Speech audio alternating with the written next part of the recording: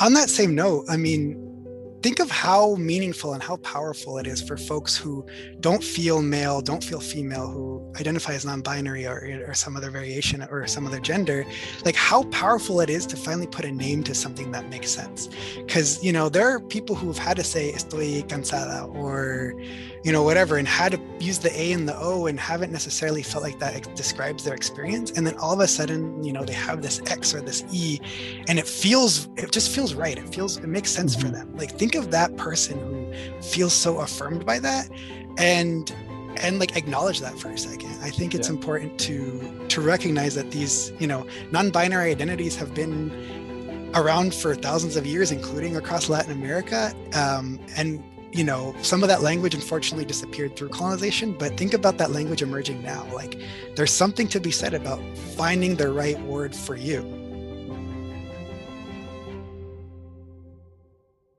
You're listening to Ni de Aquí, a podcast by The Marketing Jersey.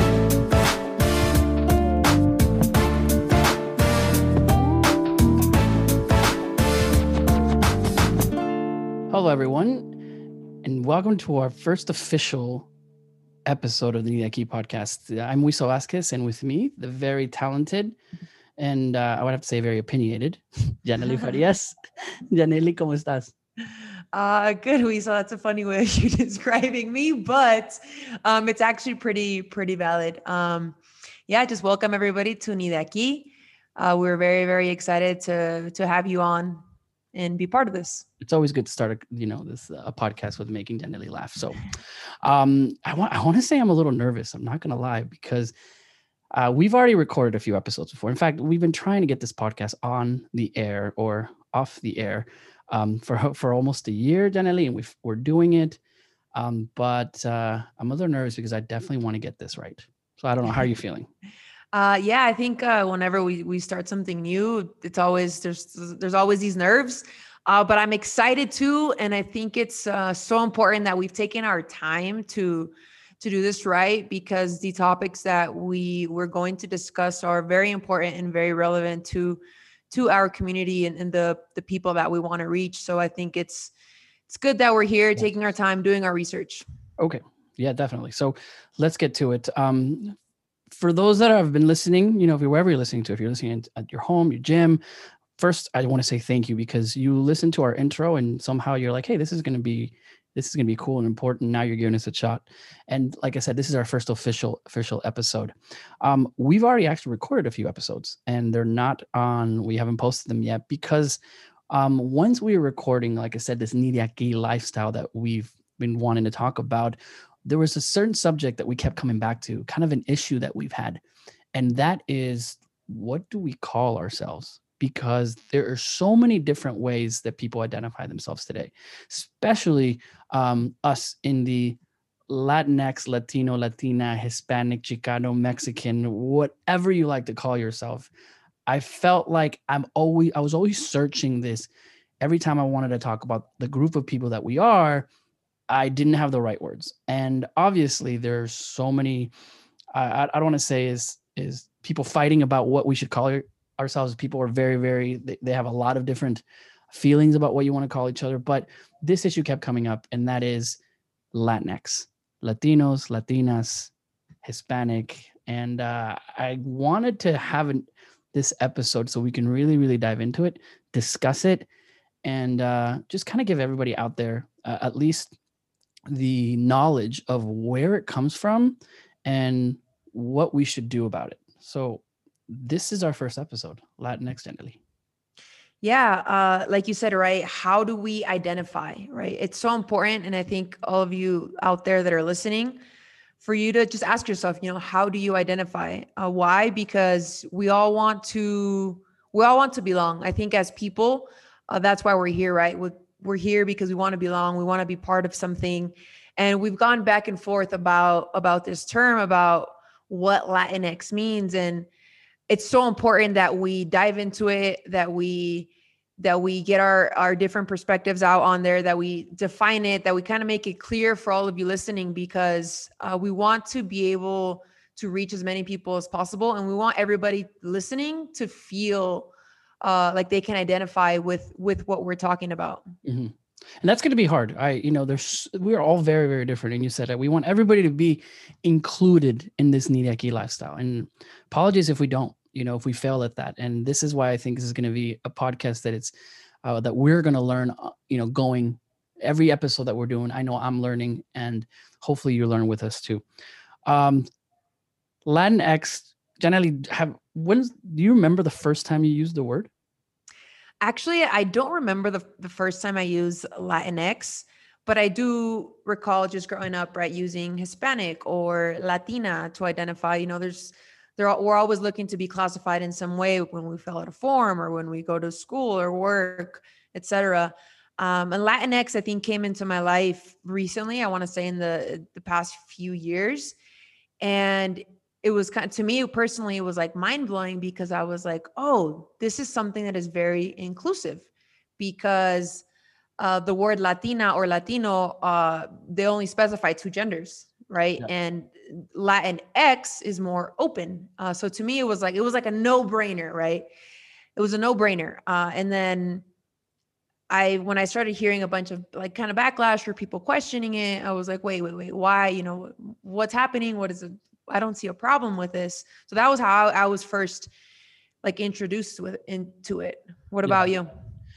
To me, Latinx, I didn't understand it. I'm going to be completely honest. It just kind of, what is Latino? We have Latina. Why do we need anything else? I think everyone's okay with being Latin American, because before the Hispanic term, a Chicano, for those of you who were born in the US, it just, for some reason, it didn't identify me. And I didn't have a problem with someone saying, hey, the Latinos over there, so when I first Latinx, I didn't really care, because I'm not like going to go in there and be, no, don't use something.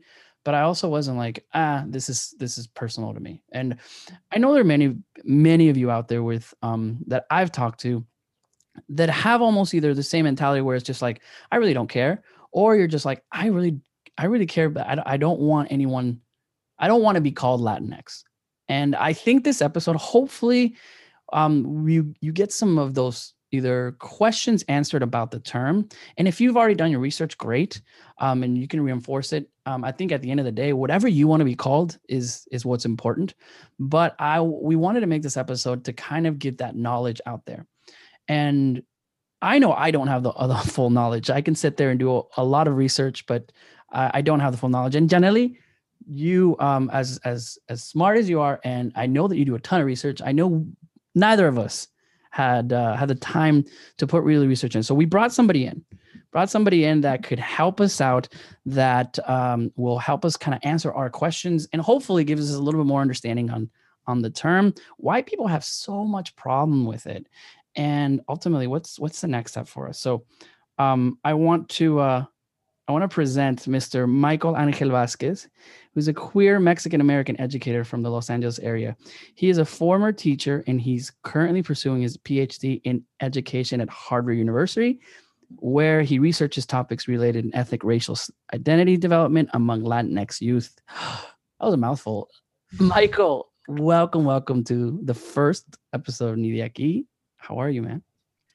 Thank you. Hi. I'm super excited. I'm super stoked.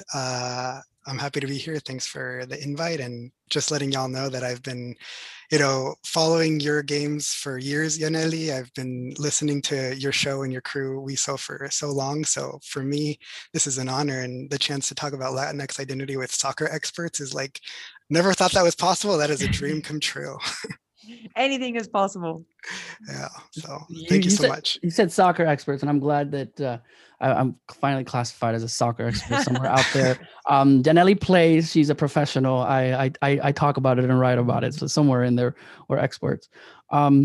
Speaking of experts, Michael, you are an expert in this, and I know that to say that is, of all the research that you're doing, the research topics, that we've held talks, you've done an extensive amount of research on this term, but ultimately on what we are. Tell me a little bit about what you normally do, or and what your research is in Harvard. Yeah. So basically, I look at ethnic racial identity, which is just this idea of like, what is the process that a lot of people, especially youth, go through to learn about themselves and learn about who they are and kind of put a label to it. So this is definitely, this conversation is definitely right up my alley. You know, what are youth right now looking at, which is a lot of cases social media? What are they learning in schools? How are they having these conversations with their families? What kind of representation are they seeking out, or what kind of representation are they receiving? And so kind of taking all that together, seeing the kind of language that they're using or craving, and then kind of just trying to use that as guidance for how I see myself and how a lot of us in the communities that we're from kind of see each other, or ourselves as well. So yeah, so basically working with youth, interviews, doing a lot of reading, doing a lot of talking, going on social media and kind of seeing, those interactions amongst themselves too, to kind of just inform this whole topic. It's I don't want to, I mean, I sound, but it looks like the Nidiaki lifestyle is like right up the alley on coming in, right? Because you're talking to the youth and how do they identify themselves, and it all kind of comes in with it. Yeah. Let's jump into the subject. We, like I said, you are our expert on Latinx. Yanely, I guess let's start. What questions? Where can we start with this? And I guess we can start with the history of it, because when I asked you, Yanely, when was the first time you used it? To you, you said fairly recent. To me, also fairly recent. And I think most people would say Latinx just came from out of nowhere for us, for I guess people that aren't paying attention. But Michael, give us a little history of where it came from, or Latinx came from, who, what, where, if you can, and how it was kind of brought up on us. Yeah. So basically, when it comes to this topic, like I've tried to do a lot of research, doing a lot of reading from scholars on the topic of, what it means to be Latino or Latina, Latinx. Done a lot of research. Also, again, like I said, on social media of current academics, activists and stuff who've talked a lot about it and looked at like archives on history of where the X and the E and all these variations come from. And I think when I think about the history of the term, the first thing that comes to mind is defining what Latin America is in the first place. So, Latin America to a lot of people means a very different thing. But in general, it's just a very unique region where we associate a lot of like indigenous, Black, Asian, mixed communities that are all throughout the Western Hemisphere, going, starting from Mexico all the way down to Argentina, Chile, also including the Caribbean, Central America. And you've got like English, Spanish, French, Portuguese, indigenous language all throughout.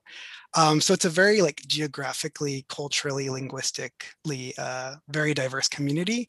And it's really hard to come up with an idea or a term or an umbrella that covers all of that, because it's a region that has, this rich history, this rich diversity. And how can we cover all of that with just one term? And also, I mean, it's important to acknowledge that there are like about 60 million people in the US who identify as Latin American, and there's hundreds of millions in the Western Hemisphere as well. And so what do we consider Latin America is the first part to start off with. And how do we encompass a term that has all those histories, stories, traumas, and so on? Now, what terms were used before? I think it's important to acknowledge, at least in the U.S., there was no term necessary that defined the entire region like we do today when we think about Latin America. A lot of times in the U.S., Mexican Americans, which was the biggest Latin American group back then in the 1930s, 1940s, and is still the biggest, although there are other groups that are growing now. Latin American folks, by and large, in particular the court cases around Mexican American identity, were considered white. And so that's why a lot of times even now when we fill out the census, they ask us for our race, and then they ask us for our ethnicity. Yeah. And so the options for race, for a lot of people don't make sense. I feel uncomfortable clicking it because I'm just like, do I really put white? Because I also don't feel right putting like Native American, for example.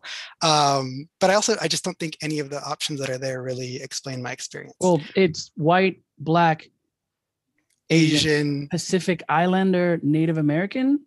Yes. And five, right? And those are the race.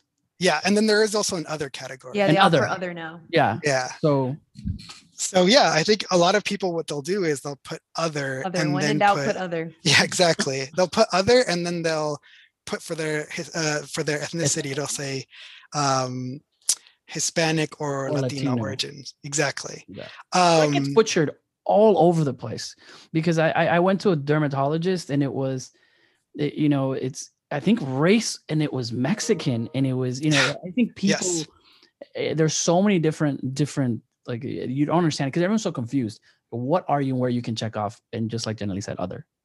Yeah. It's a complicated topic that's always evolving.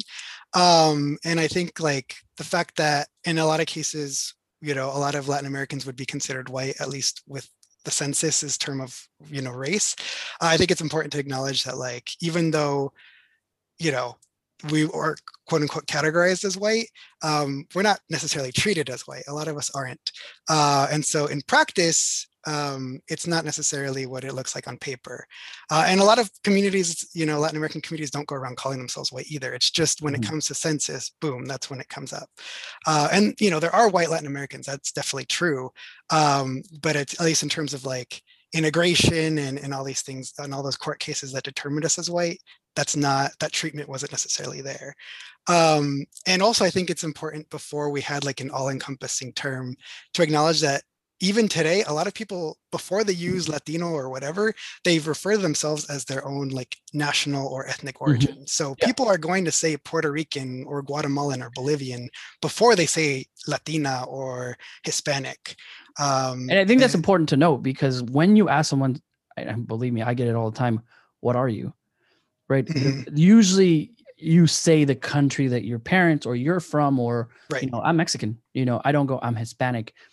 Either A, people already know, or that, if you really don't know, maybe you're getting confused with Middle Eastern. I have that before, right? But rarely, I mean, people go, what are you? You go, oh yeah, I'm you don't necessarily Latinx, Latina, Latino, Hispanic. You say the country that you're from. Exactly. Yeah. In my own personal experience, like I do consider myself part of the Latinx community, but the first thing that comes to mind, my main identity, I'm going to go with like Mexican American. It just seems to make more sense for my experience. And that's a very common thing. And I think that's a big thing that's also important to acknowledge in this greater conversation of what it means to be Latinx or Latin American, or in general, is again, you're taking this umbrella term, and a lot of different ethnicities and cultures and identities that fall under that, but there's still also preferences on how people want to identify individually or within even a subset of that community.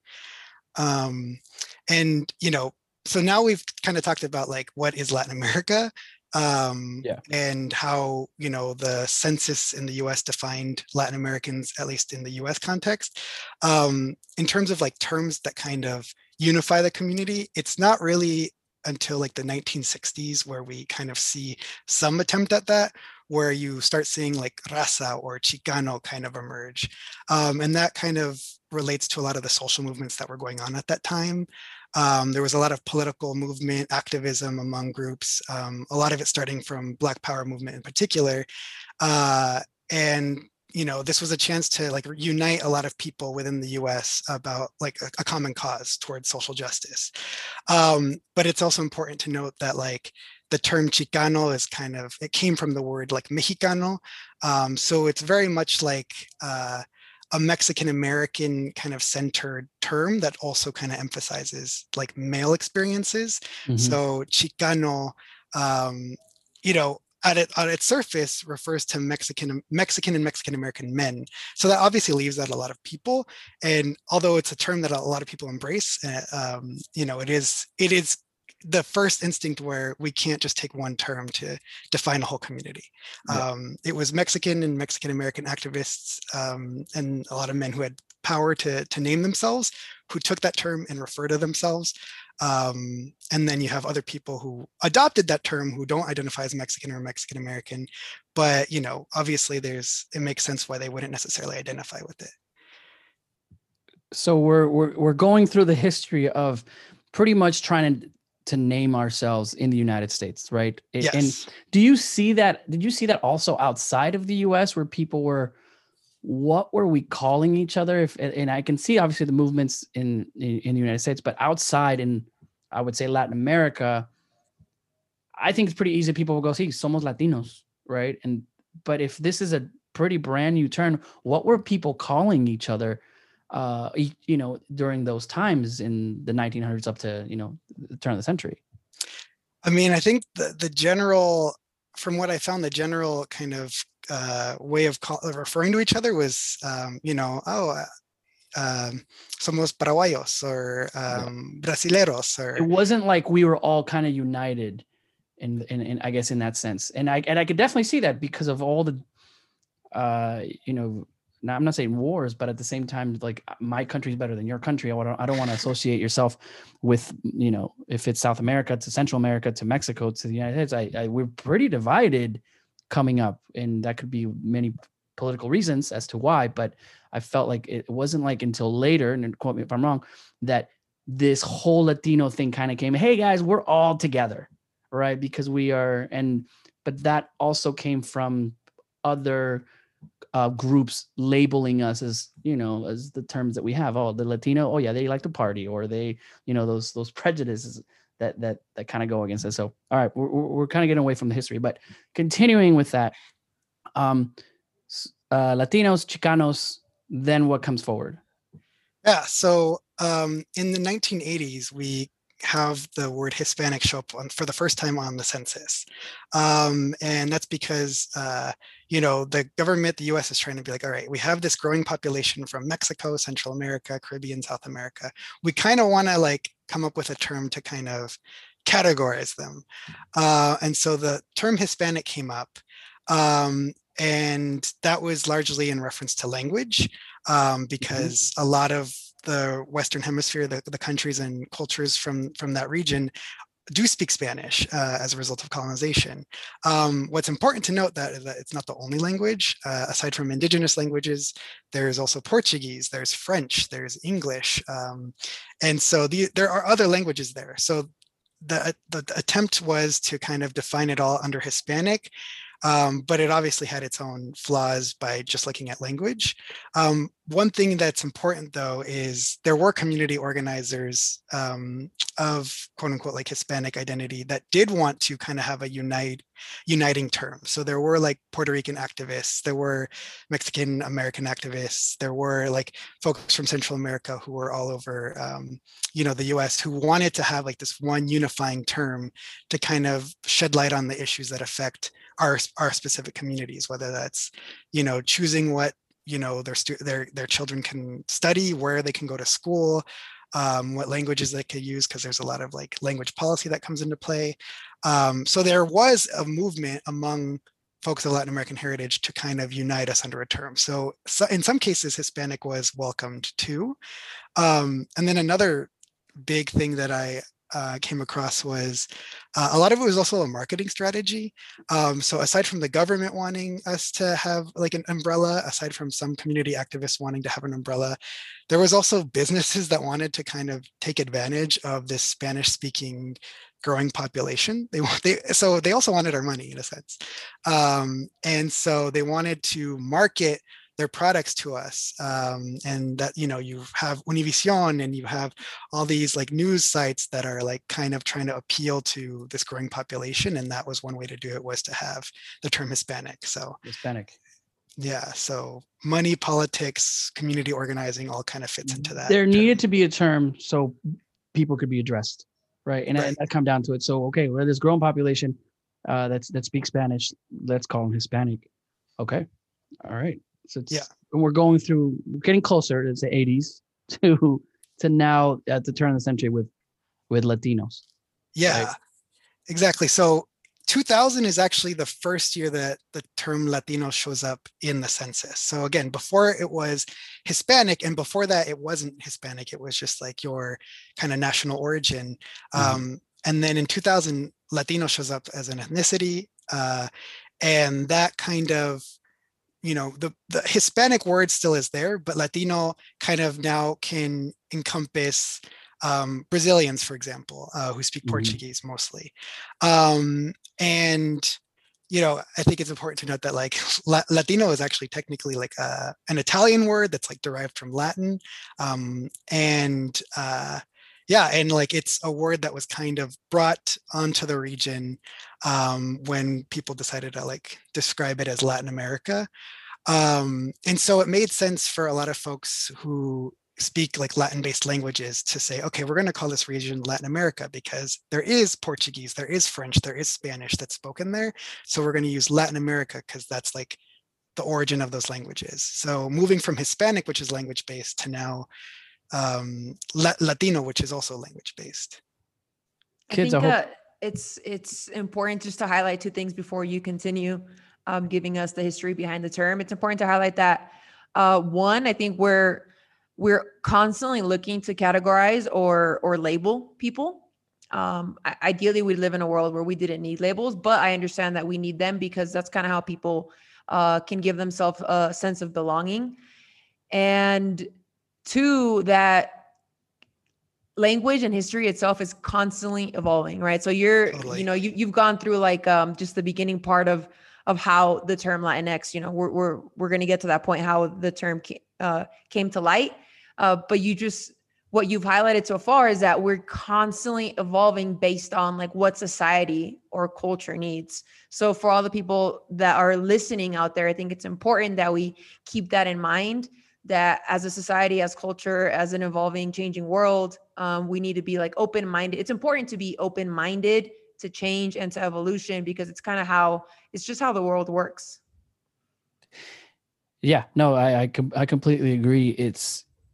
You look back 10 years ago and the way that you were yourself and what you were using, from how you called yourself, pronouns, for example, it's very different, right? And I feel like there's so many changes that are happening like every year. Like maybe because I wasn't paying attention before, this wasn't happening, but I now in the last 10 years, I feel like there's so many changes that I'm learning about that I was either using wrong or I did wrong, that now I'm like, okay, what am I doing wrong right now? I want to make sure I'm being inclusive.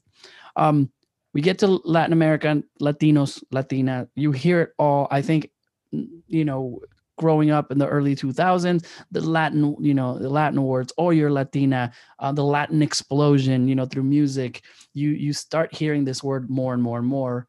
And it seems like there's no problem, right? Now comes Latinx, Latini, or however you want to describe it. But Michael, what is the official, like if someone asks you what Latinx is, how do you describe it? Yeah, I mean, I think I would describe it as a term that's, that comes from, that's like an evolution of the term Latino, that is like a non-binary, more inclusive way of describing Latin American identity. So it's basically just describing our ethnic heritage without necessarily putting gender into it. And it's also kind of a critical term that looks at the history of Latinidad in general. Because if you look at Latino back in the 2000s, like a lot of people did like the term. It took a little while for it to catch on, but a lot of people liked it because it did take away attention from Spain. A lot of people didn't necessarily want to be tied to like a colonizing power. But then, there were still problems with it because, for one thing, now we have Brazil, but we don't necessarily include Haiti, Belize, Guyana, West Indies, which is an ongoing conversation to this day, right? Like, and then also, if we say Latinos, right, you can have 1,000 women and one man, and we're going to say ellos for that whole group. So it could promote erasure. In fact, it very much does that. And, at the same time in the 2000s, we're seeing the rise of the internet. We're seeing the arroba, the at symbol, that's emerging more and more, where people are replacing the O with the at symbol to kind of refer to Latinas and Latinos. And there's actually, evidence of that I've seen in the late 60s with Chicanos too, where they would have the big O and then inside it there would be an A to kind of be more inclusive. The arroba symbol just didn't exist back then. But there were efforts that were critical of the gendered, at least the male-centered language in the first place. But yeah, I mean, I think in general with Latino, it was just very hard to still encompass all of these experiences. And so Latinidad in some ways seems kind of arbitrary. And in my case, like Latino, it's very much made for people like me who are like US based, who are men, who are, brown mestizos.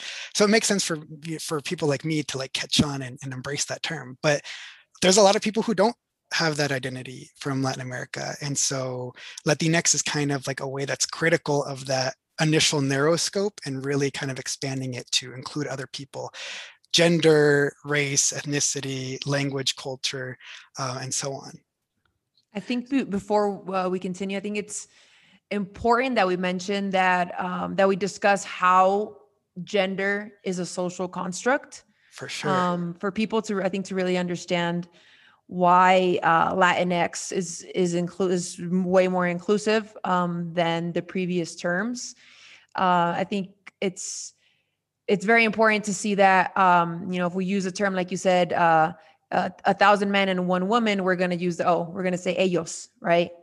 Why, right? I think for the longest time, people really didn't question why we were using the male as reference. And I think we're at a point in culture and history now where people are questioning more and more why and the how and the root and the consequences of everything and anything that we do. And the reality is that the Spanish language is it's not gender neutral. It's either masculine or feminine, and it gives priority to the male, to the masculine side of the language.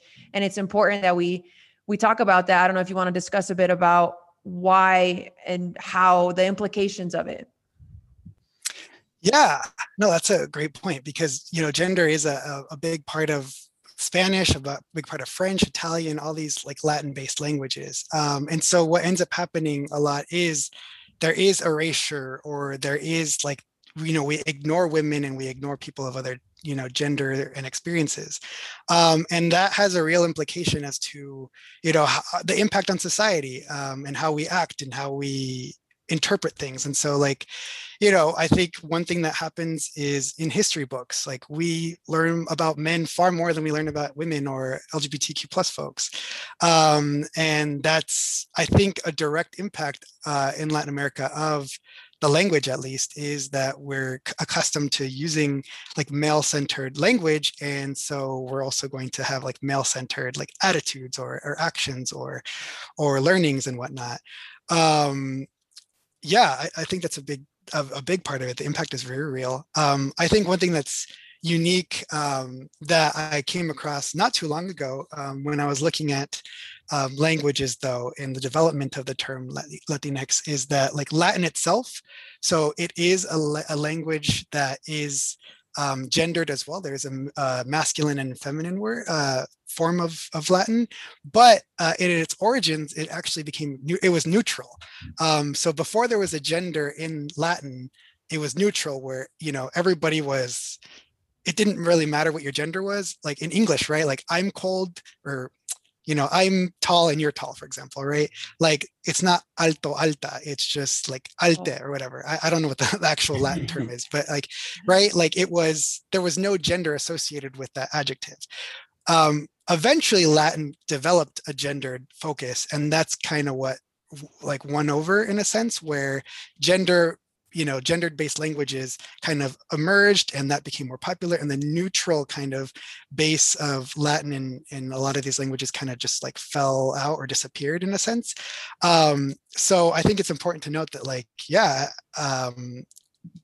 languages are always changing, and this is one example. And in a sense, like people are kind of bringing it back to that neutrality that is at the origin of language, which, again, Latin eventually developed into Spanish, Portuguese, French, Italian, Romanian, and so many other like Romance European-based languages.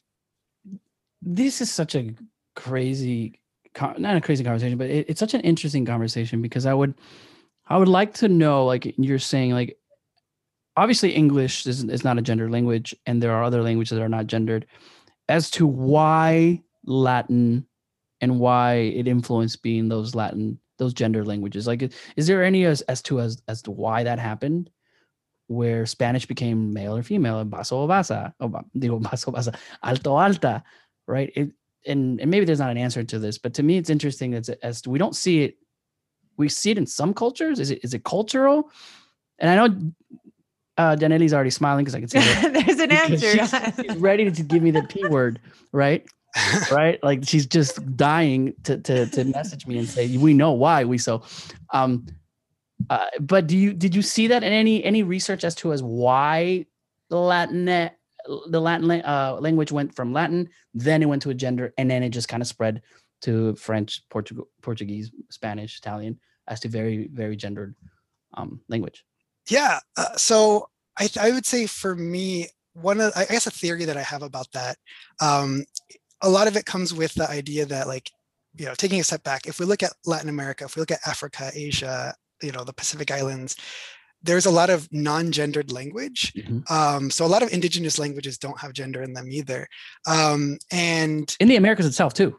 Right, exactly. Yeah. So this is a very common thing for thousands of years. There's been, no gendered language. I think what happened was with the gendering of Latin and, European languages, there was also kind of a rise in Christianity and a lot of those values that really did kind of look down upon and violently kind of through colonization kind of get like force a binary when it came to gender.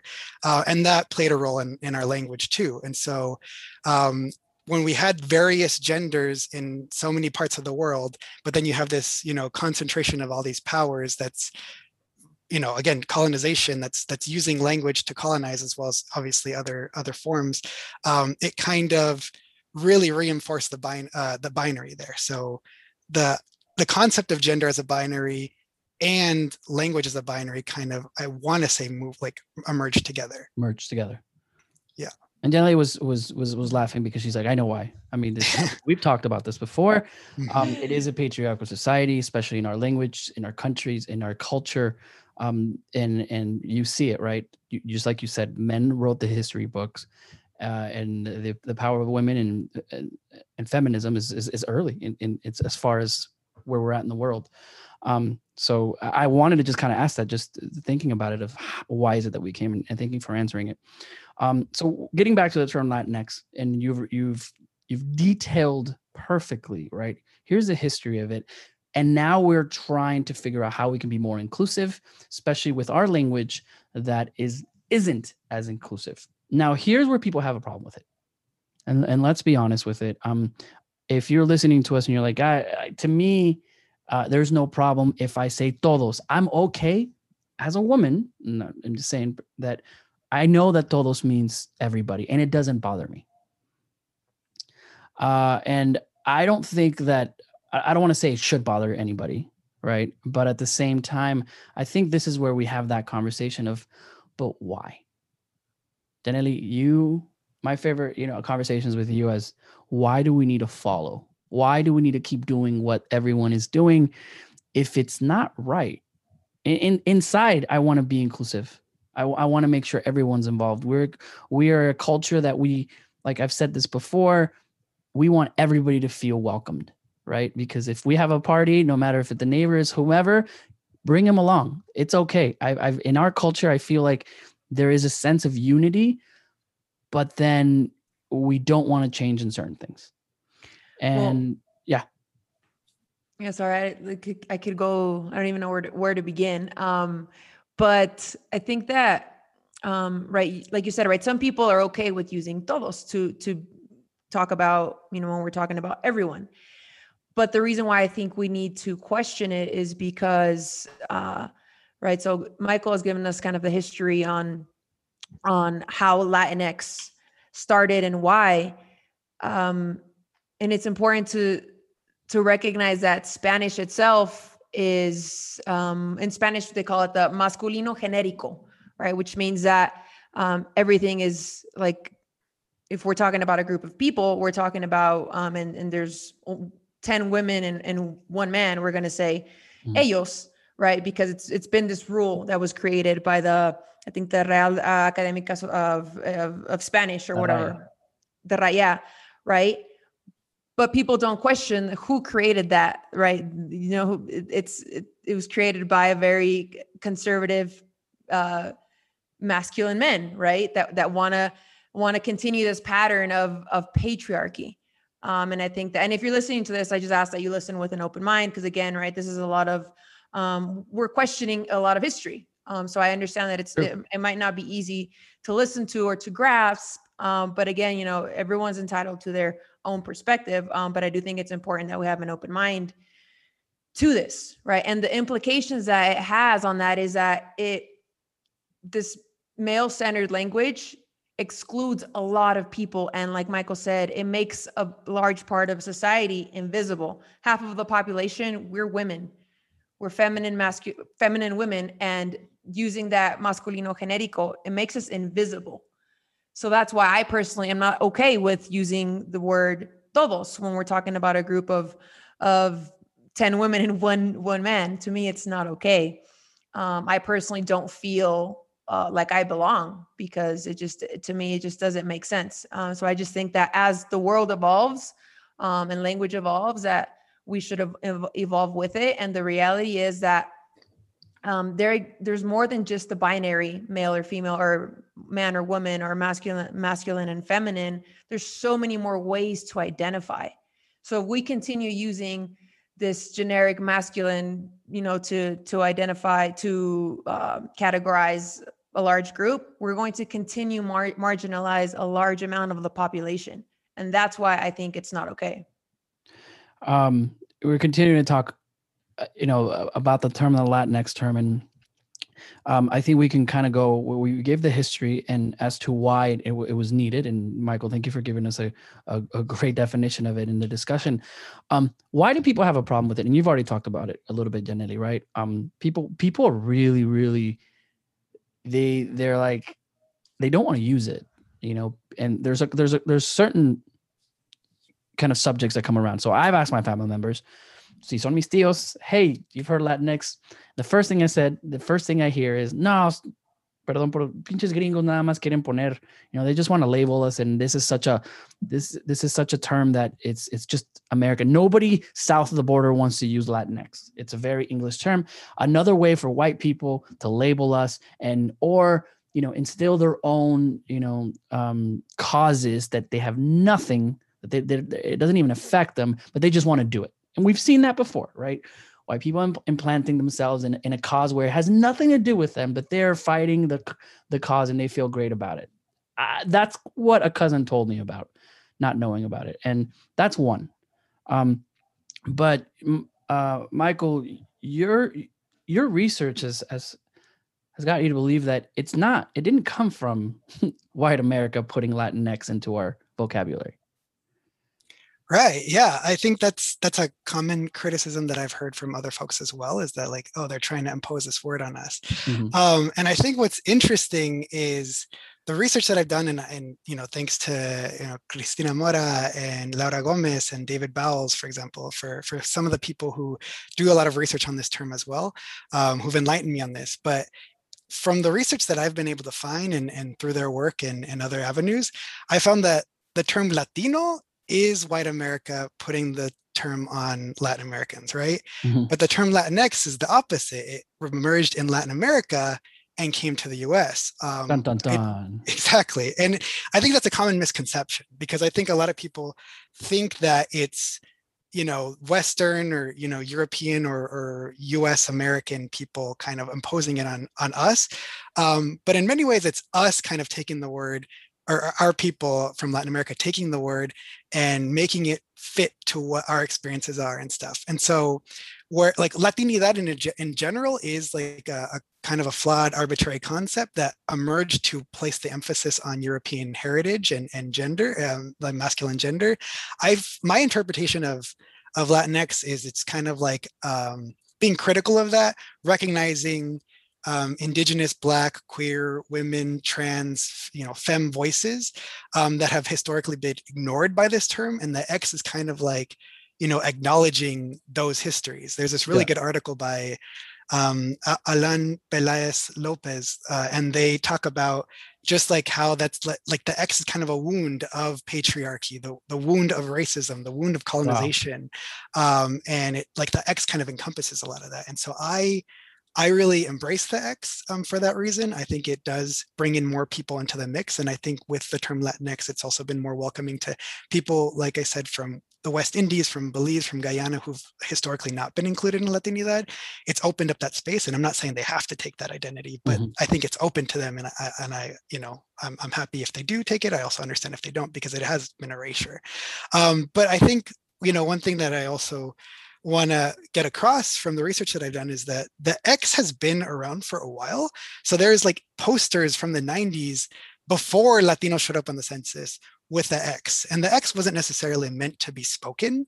A lot of people put the X there because they want to make it clear that like if you see, you know, todes, you're probably not going to make a double take. But if you see todex, for example, like you're going to make a double take because it's like, wait, what is that? And in a way, like the X is kind of like we're here, we're not invisible, like acknowledge us, see us. So a lot of people, they brought in the X to make it more visible, to make it more pop, like, you know, pop out. But a lot of people pronounce it with an E. So it would still be todes, even though it's with an X. And I understand, like, you know, people are still reckoning with how to say certain words.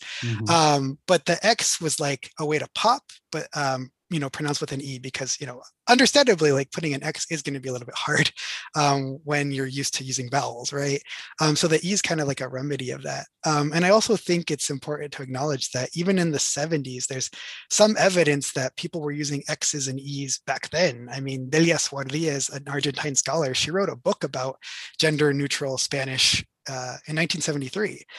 So it's been around for a while. I think it just hasn't been acknowledged. Like a lot of that history wasn't acknowledged or brought to the forefront. And so it kind of was lost for a little bit, but a lot of people are really trying to reclaim it and bring it back. So misconception number one, Latinx was brought by the people, right? By people that want to be called. So, and that's one of the things for you first hear that. Number two that I always hear is, and we already kind of touched a little bit about it, it's that you're taking the history, our culture of Spanish, of the language that's so important to so many people, apparently, that they don't want to change, you know, the gender terms, right? That you're taking something as easy as there's not that many X's in the Spanish language, and you're trying to change that. Where you've seen, and I guess this is where I ask anybody that is so tied up to that Spanish, is that the Spanish language came from Spain, who colonized us. Like I don't necessarily, to me, you know, Spain is another country, but to me, I would say, since I was born in Mexico, what my heritage is and what my culture is comes from the Native American people that were in Mexico. Right. And I guess that's the next thing, where people say they're so tied up with Spanish. And how do you answer, or what's your answer to the people that say, I don't want to change the beautiful language of Spanish? Right. Yeah. I mean, I think when I think of that, you know, these two misconceptions that you brought up, you know, with respect to the first one, just to kind of reiterate, from what I've seen in a lot of the research that I've done, and, you know, a lot of the photos and the archives that I've seen, it seems like Latino came from the US and went to Latin America. It seems like Latinx came from Latin America and came to the US. And then in terms of that second, you know, thing in relation, the second misconception is that, like, one is, I think it's important to know that I think it's important to know that, like, a lot of people in Latin America, there's so many of us, right? Like, I think it's kind of presumptuous or offensive in a way to say that our own people as Latin Americans can't think critically about their own language, because they've been thinking about it critically for a very long time. And so we didn't need US-based people to, you know, tell the rest of the continent how to think. That's one thing I want to share. But when it comes to the language, I mean, if there's such an attachment to Spanish, and, you know, people are being defensive about it's, you know, the X is changing our language, I think it's also important to acknowledge, one, again, that Latin started off as like a gender neutral language. Indigenous languages, in many cases, many of them are not gender based at all.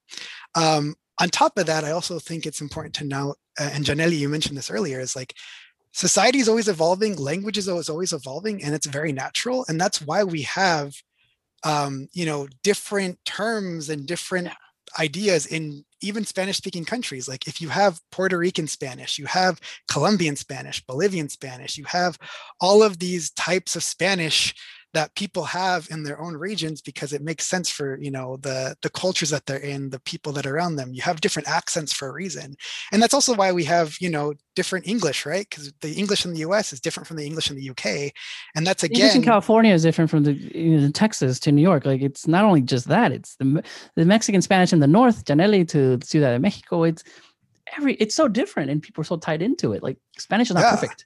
Yeah, exactly.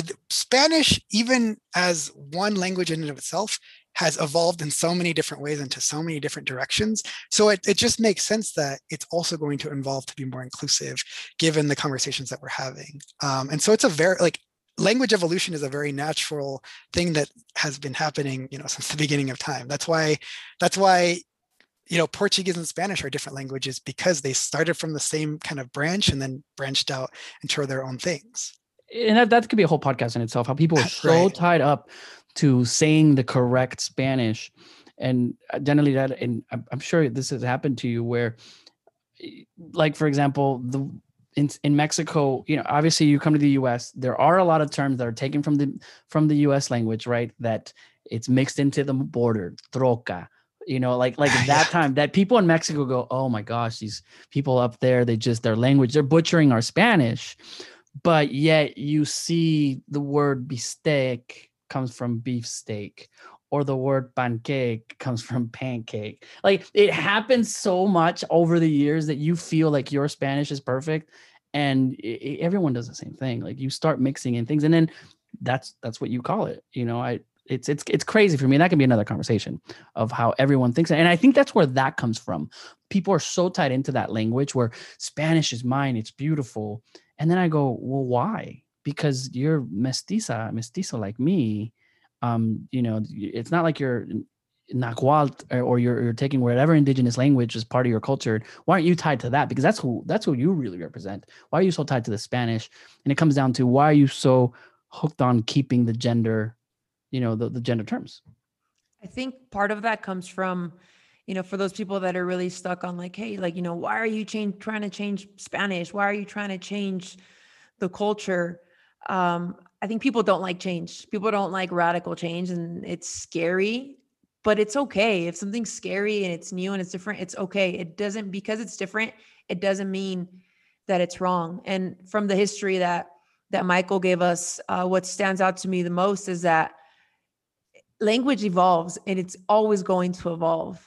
And another thing that stood out to me is that, I was mind blown when you shared the fact that Latin itself was gender neutral to begin with. It was like just mind blowing to me. And I think it's such a cool fact. And I think people should really take that into consideration when they're, being defensive about why somebody is trying to change their language. I don't think anybody's trying to change anybody else's language. I think language doesn't belong to one specific person or to one specific group. I think it belongs to everybody.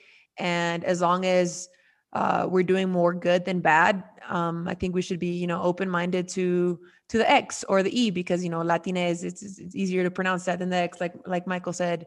And again, using the word Latine or Latinx is just an example of so many words in Spanish that could use the gender neutral X or E. Yeah. On that same note, think of how meaningful and how powerful it is for folks who don't feel male, don't feel female, who identify as non-binary or some other variation or some other gender, like how powerful it is to finally put a name to something that makes sense. Because, there are people who have had to say estoy cansada or, whatever, and had to use the A and the O and haven't necessarily felt like that describes their experience. And then all of a sudden, they have this X or this E, and it just feels right. It makes sense for them. Like, think of that person who feels so affirmed by that, and like acknowledge that for a second. I think it's important to recognize that these, non-binary identities have been around for thousands of years, including across Latin America. And some of that language unfortunately disappeared through colonization, but think about that language emerging now. Like there's something to be said about finding the right word for you. And also, so like you mentioned that, the blending of languages, which makes a lot of sense for the region that like I grew up in, for example, Southern California, and, Tijuana is not very far away. Like, I grew up with brecas, for example, as a word, right? And by the way, that's breaks. Yes, exactly. Frenos, for those of you that don't know. For sure. Yeah. And, I think it's safe to say that a lot of, the three of us, as well as like others on both sides of the border, like we identify very much with that blending. Like we identify with both sides of the border, with both languages, with, all these like rich heritage. And I think that's important to acknowledge too, because your podcast is called Ni de Aquí, or like Ni de Allá, right? And like we have, if you're familiar with Gloria Anzaldúa, who's a scholar from, and she talks about Nepantla, which is this Nahuatl word about like, you feel like you're stuck in between. You're not part of either, but yet you're part of both. And I feel like so many of us from this border region do feel like we're part of neither, but we're also part of both. And I think it's important to acknowledge that that's a culture too, right? Like our in-betweenness is very much a culture. And for so long, we didn't have necessarily the words to describe that, but now we do. And I think that's a beautiful thing. Wow. Listening to you, it just kind of gave me chills because,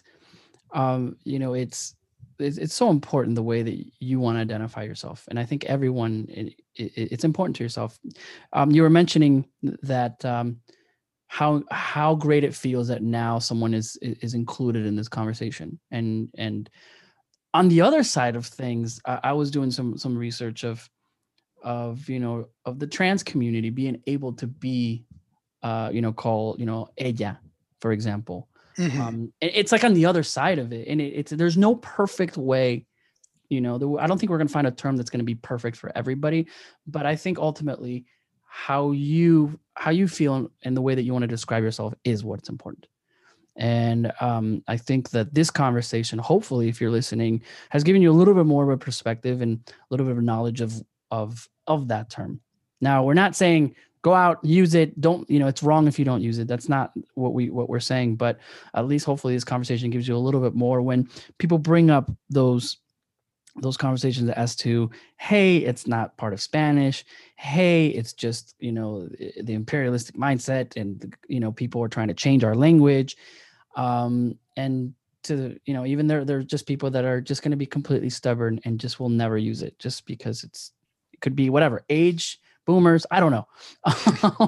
But it's, I do feel, and Michael, is this accurate to say that the new generation, this young generation have adapted a little bit more or a little bit better to the term in your research? I would definitely say so, for sure. I think, I've spoken to teachers, for example, who didn't know or hadn't heard of the X, and I've spoken to parents who learned it from their own children, who learned it from their own students. And so I do think it is something that is being embraced more. I think a lot of it has to do also with the fact that, there are more discussions around gender, about gender equality, around sexuality. Like even myself, like I think a decade ago, I couldn't mouth the word gay. Like I just couldn't. Like it had so much power over me, I could not say it. Now, like it doesn't have that same level of power for me. And I actually prefer the word queer now, but just in general, like I do think the fact that we're having these discussions and there is more embrace of these previously like hidden narratives, I think is just making the conversation a lot more easier. And I also think because like younger folks are growing up with just, sexuality being more normal than it was a generation ago, with discussions of gender equality being normalized than it was a generation ago. I think it's just more like, whereas tolerance of others is natural, they're not necessarily learning the stuff that we learned when we were kids, right? Yeah. Like I remember internalizing that, being queer was bad. And maybe some of them might still be getting that message, but that message isn't as pushed out there. And there's also messages that are the opposite that they're learning from the get-go. So kids, like my niece, right? Like they know about me, and it was never an issue for them. But I think 10 years ago, maybe it would have been, but I think we're just natural, like we're bringing in these perspectives and these stories and this diversity that I think is really having its moment with youth, because they're coming in with an open mind, because that's how they're being taught from the get-go. I definitely agree with you, right? We're talking about these as like a step in the right direction. So we're definitely like taking a step in the right direction. And I think that we're learning so much along the way. Like, honestly, having you on here, Michael, has been like, just for me, so eye-opening. It's obviously a topic that I'm very passionate about, but just having like just the solid research behind it is so important, right? Because a lot of people can kind of just go out there and talk about these things without having a good foundation. And I think that's something that you help provide, not just for this episode, but just for our podcast in general. Like, moving forward, it's so important to have this history and to have this discussion. And personally, like, when I'm asked, how do you identify? It's such a loaded question. I'm like, where do I even start? My first answer is, Janelli. But before that, before I've learned to create my own identity, I used to say, I'm Mexican American. That was like the very first thing that would come to my mind, but now it's like, I'm Janelli. And I think just for everyone out there that's listening, like Wiso said, right, you don't have to use the term if you don't want to. We just want to put it out there that it's an umbrella term. It's more exclusive than previous terms. I personally think, like Michael said, right, the X helps people just feel part of this, right? People that don't fit into this box that society tries to put us in, of just being a man or a woman, or being straight, right? So the X helps any person, despite how they identify, feel like they belong. So I think that part's important. And also that who you are and how you identify doesn't take away from anybody else's identity. So if I choose to use the term Latinx and you choose not to, that's okay too, as long as we have a mutual respect. It's not about forcing or imposing something on somebody else. I think it's more about, living with empathy and just creating safe spaces for everyone to feel part of. Yeah, don't be angry because I use Latinx. Like that right now. If you're listening to us, just don't be angry at us. You don't have to use it, and just like I'm not angry that you're not using it. That's what it comes down to. There's a lot of people that are angry out there. Michael, thank you so much. If Janelli and I have been going back and forth, obviously, with this topic, and the notes that you gave us, the research, and if you're listening, I mean, there's a reason why Michael is at Harvard, because so much research for this that we were like, oh my gosh, we need to do our homework. But I think you are the perfect person, especially for this topic. So Michael, gracias. We've worked before, together in the past, and some other things, but this was definitely a highlight of my podcasting that I've learned so much. So thank you so much. Well, gracias a ustedes. Like, for real, I feel so honored to be here with you both, to talk about this thing that I'm very passionate about. So, thank you for this opportunity. Great. I think before we go, I want to just ask Michael one last question. Yeah, what's up? How do you identify? Where are you from? Oh, that is a loaded question. Yeah, I mean, I'd say how I identify. I identify as Mexican American. I identify as queer. I identify as, binational. I feel very much tied to both Mexico and the U.S. I identify as a student. I would say my biggest identity right now is Uncle Saurus. I am the uncle to 3 nieces, a nephew, and another baby that's on the way, and that's such a salient part of who I am. So there's that. I identify as an educator. Yeah, there's just like so many different parts of my identity, and I didn't necessarily use those to identify myself until, like certain experiences. So my identity is always evolving.